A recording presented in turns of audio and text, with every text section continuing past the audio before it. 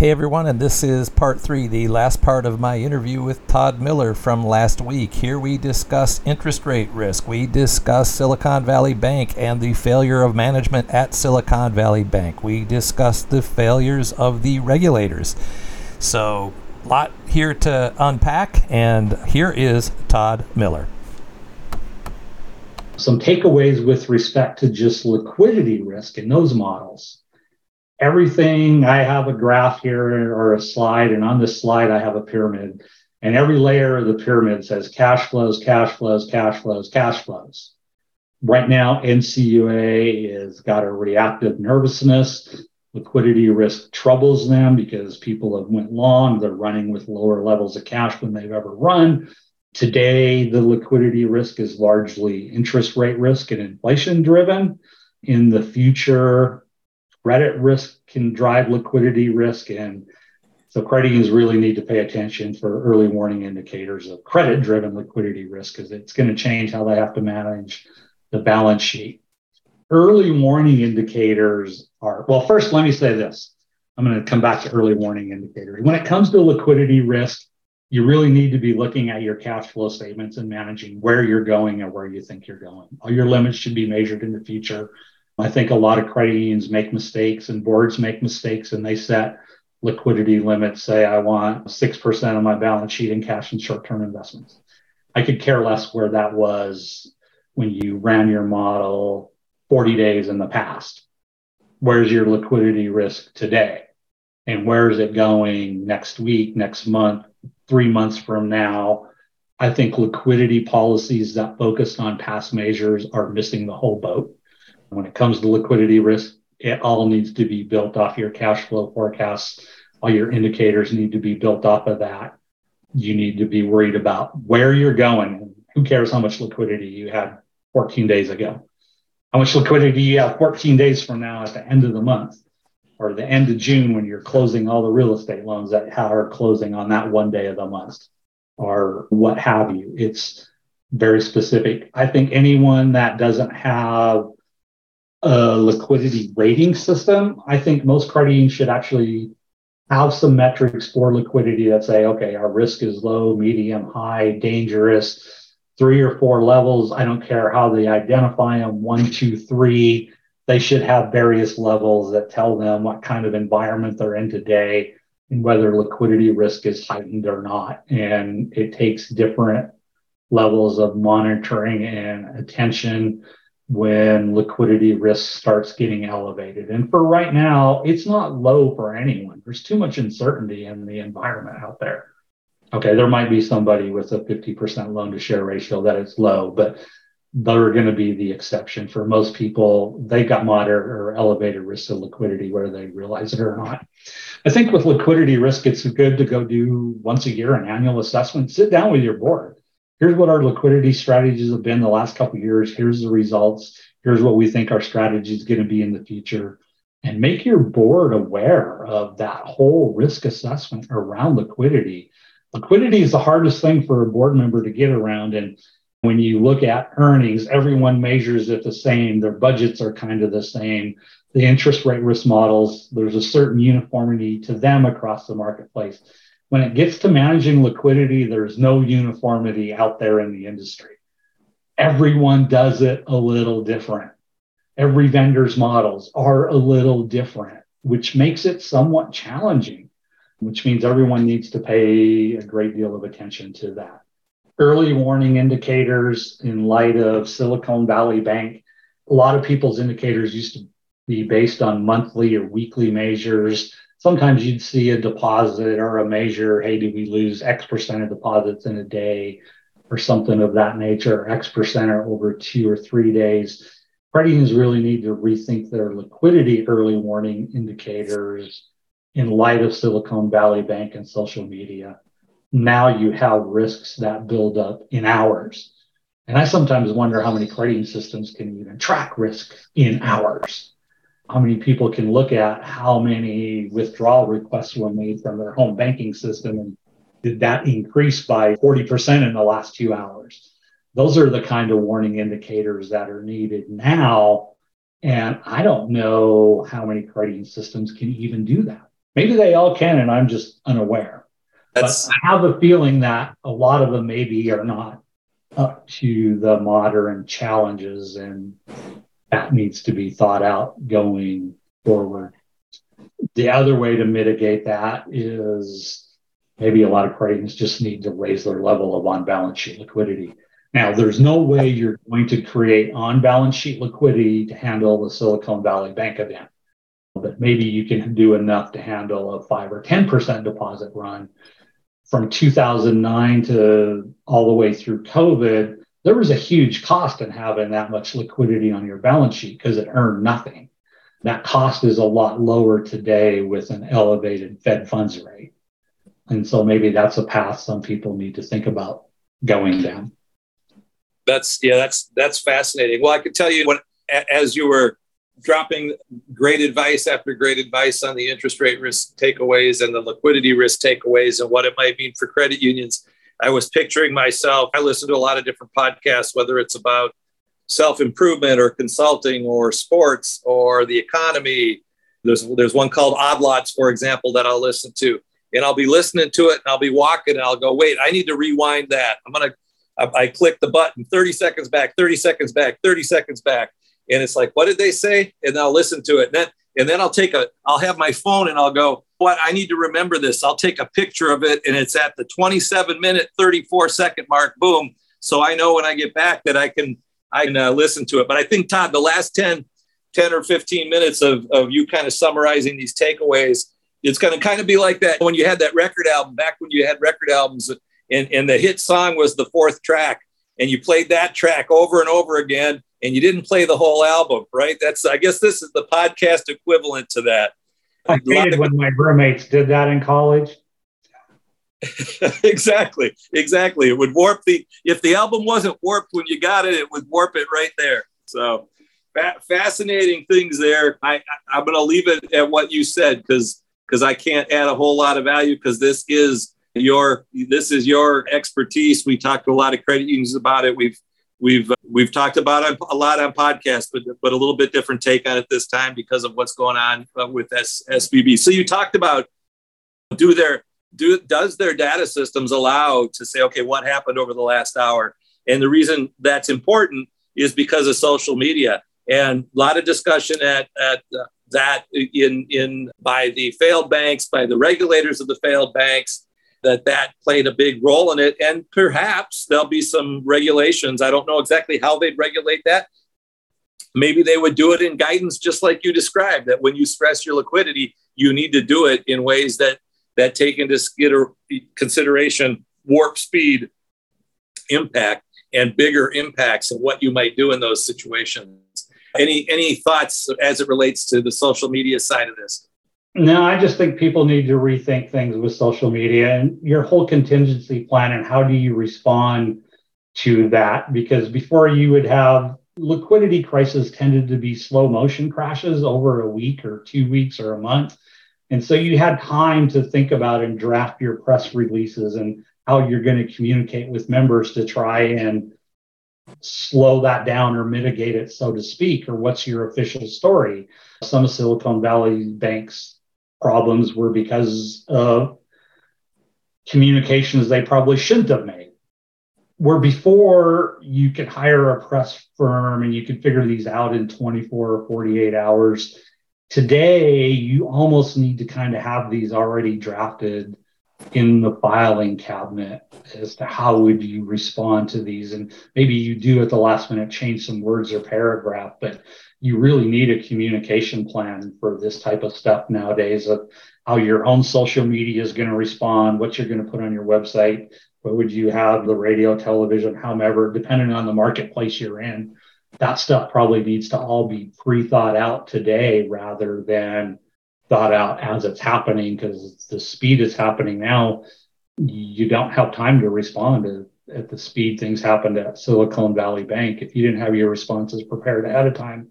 So challenging. Marketing is not my thing and communications are not my thing, but I do know that these institutions need to give some thought to their communication plans as part of their contingency liquidity plan. All great points. So we've got a few more slides. This is already a long podcast. Todd, I think I'm going to hit some highlights of these, and then maybe we can wrap it up. That makes sense to you? Sure. You got the blame game. All these next slides are your slides, Mark, from a different presentation. I stole them all from you. You did. Yeah, this was, and I'm glad you put them in here. I like this one that I've got up, which is a bunch of finger pointing. But last week, Senator Warren indicated that the primary cause of the bank failure appears to be complacency, incompetency, and mismanagement by you and other bank executives, the senator said in a letter that was released a couple Thursdays ago. And so you got the Congress on the left blaming management. You've got CEOs blaming social media. You've got the left blaming Trump for deregulation. You've got the R's blaming the regulators. You've got others blaming the auditors, ironically, and I can't remember which CPA firm it was that was in there, but Signature Bank and SVB both had the same CPA opinion. And of course, that was as of the end of the year data, and they issued it 3, 4, 5 days before both those banks failed. And then filing it under the don't let any good crisis go to waste, the FDIC blamed the bank, and then it blamed the fact that they didn't have the adequate staff because they don't have enough people to do their job. They also talked about how because they don't have the people, it's because they can't pay them enough. And as you and I know, bank regulators are required, based on the savings and loan crisis, to pay adequately or to make sure that people are paid comparable to the other banking regulators, because FSLIC back in the day underpaid their examiners, and that led to this rule being put in play. And so they took the opportunity to point out, hey, we might need a pay raise. We did such a good job over at Silicon Valley Bank. But again, lot of things that go on when things fail, and there's a lot of blame to go around. And like you said, hindsight's 20/20. So any thoughts you'd want to add on anything I said about the blame game? Actually, I have a whole bunch of bullet points written down here on that one because I think it's a very interesting slide. Okay, go for it. The whole situation is more complex than a lot of people think. So, number one, and the truth in all the postmortems, whether it's Silicon Valley Bank, anyone that NCUA did or anything like that, when an institution fails, it is management's fault every time. I mean, great point. I'm glad you brought management. Always going to be management's fault. Now, NCUA does postmortems. The bankers do postmortems. I used to get, as a DSA, the part of my job I didn't like is when we had to close institutions, tell people they lost their job because their management messed up. A lot of times it's because NCUA messed up too. And I think regulator postmortems always downplay their own deficiencies, and there's always a role there where the regulator has probably messed up and has a little bit of blame. Now, I think a lot of times the regulator probably can't prevent a failure, but they probably could have done something and mitigated their losses quite a bit if they would have been on their toes and paying attention. And I think that's a true statement. I mean, NCUA, we've changed a lot of policies over the years due to postmortems. We changed regulations due to postmortems. I don't think that's really appropriate. You can't regulate stupidity.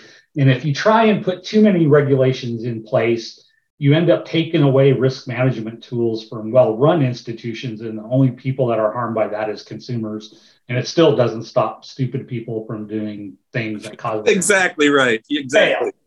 So I don't think more regulation is the answer. But we talked about the whole conditions are unprecedented. We haven't seen these since the 1980s.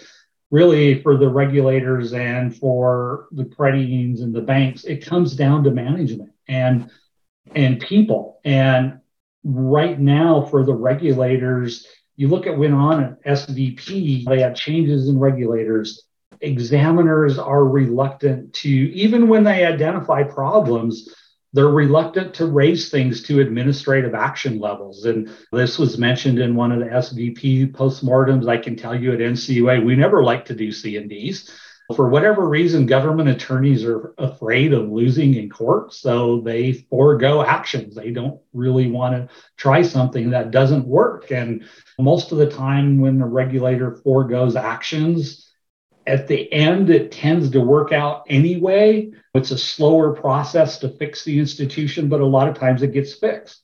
And you don't hear about, the public doesn't hear about the regulator successes in those troubled institutions that get fixed. And there's a lot of them that get fixed.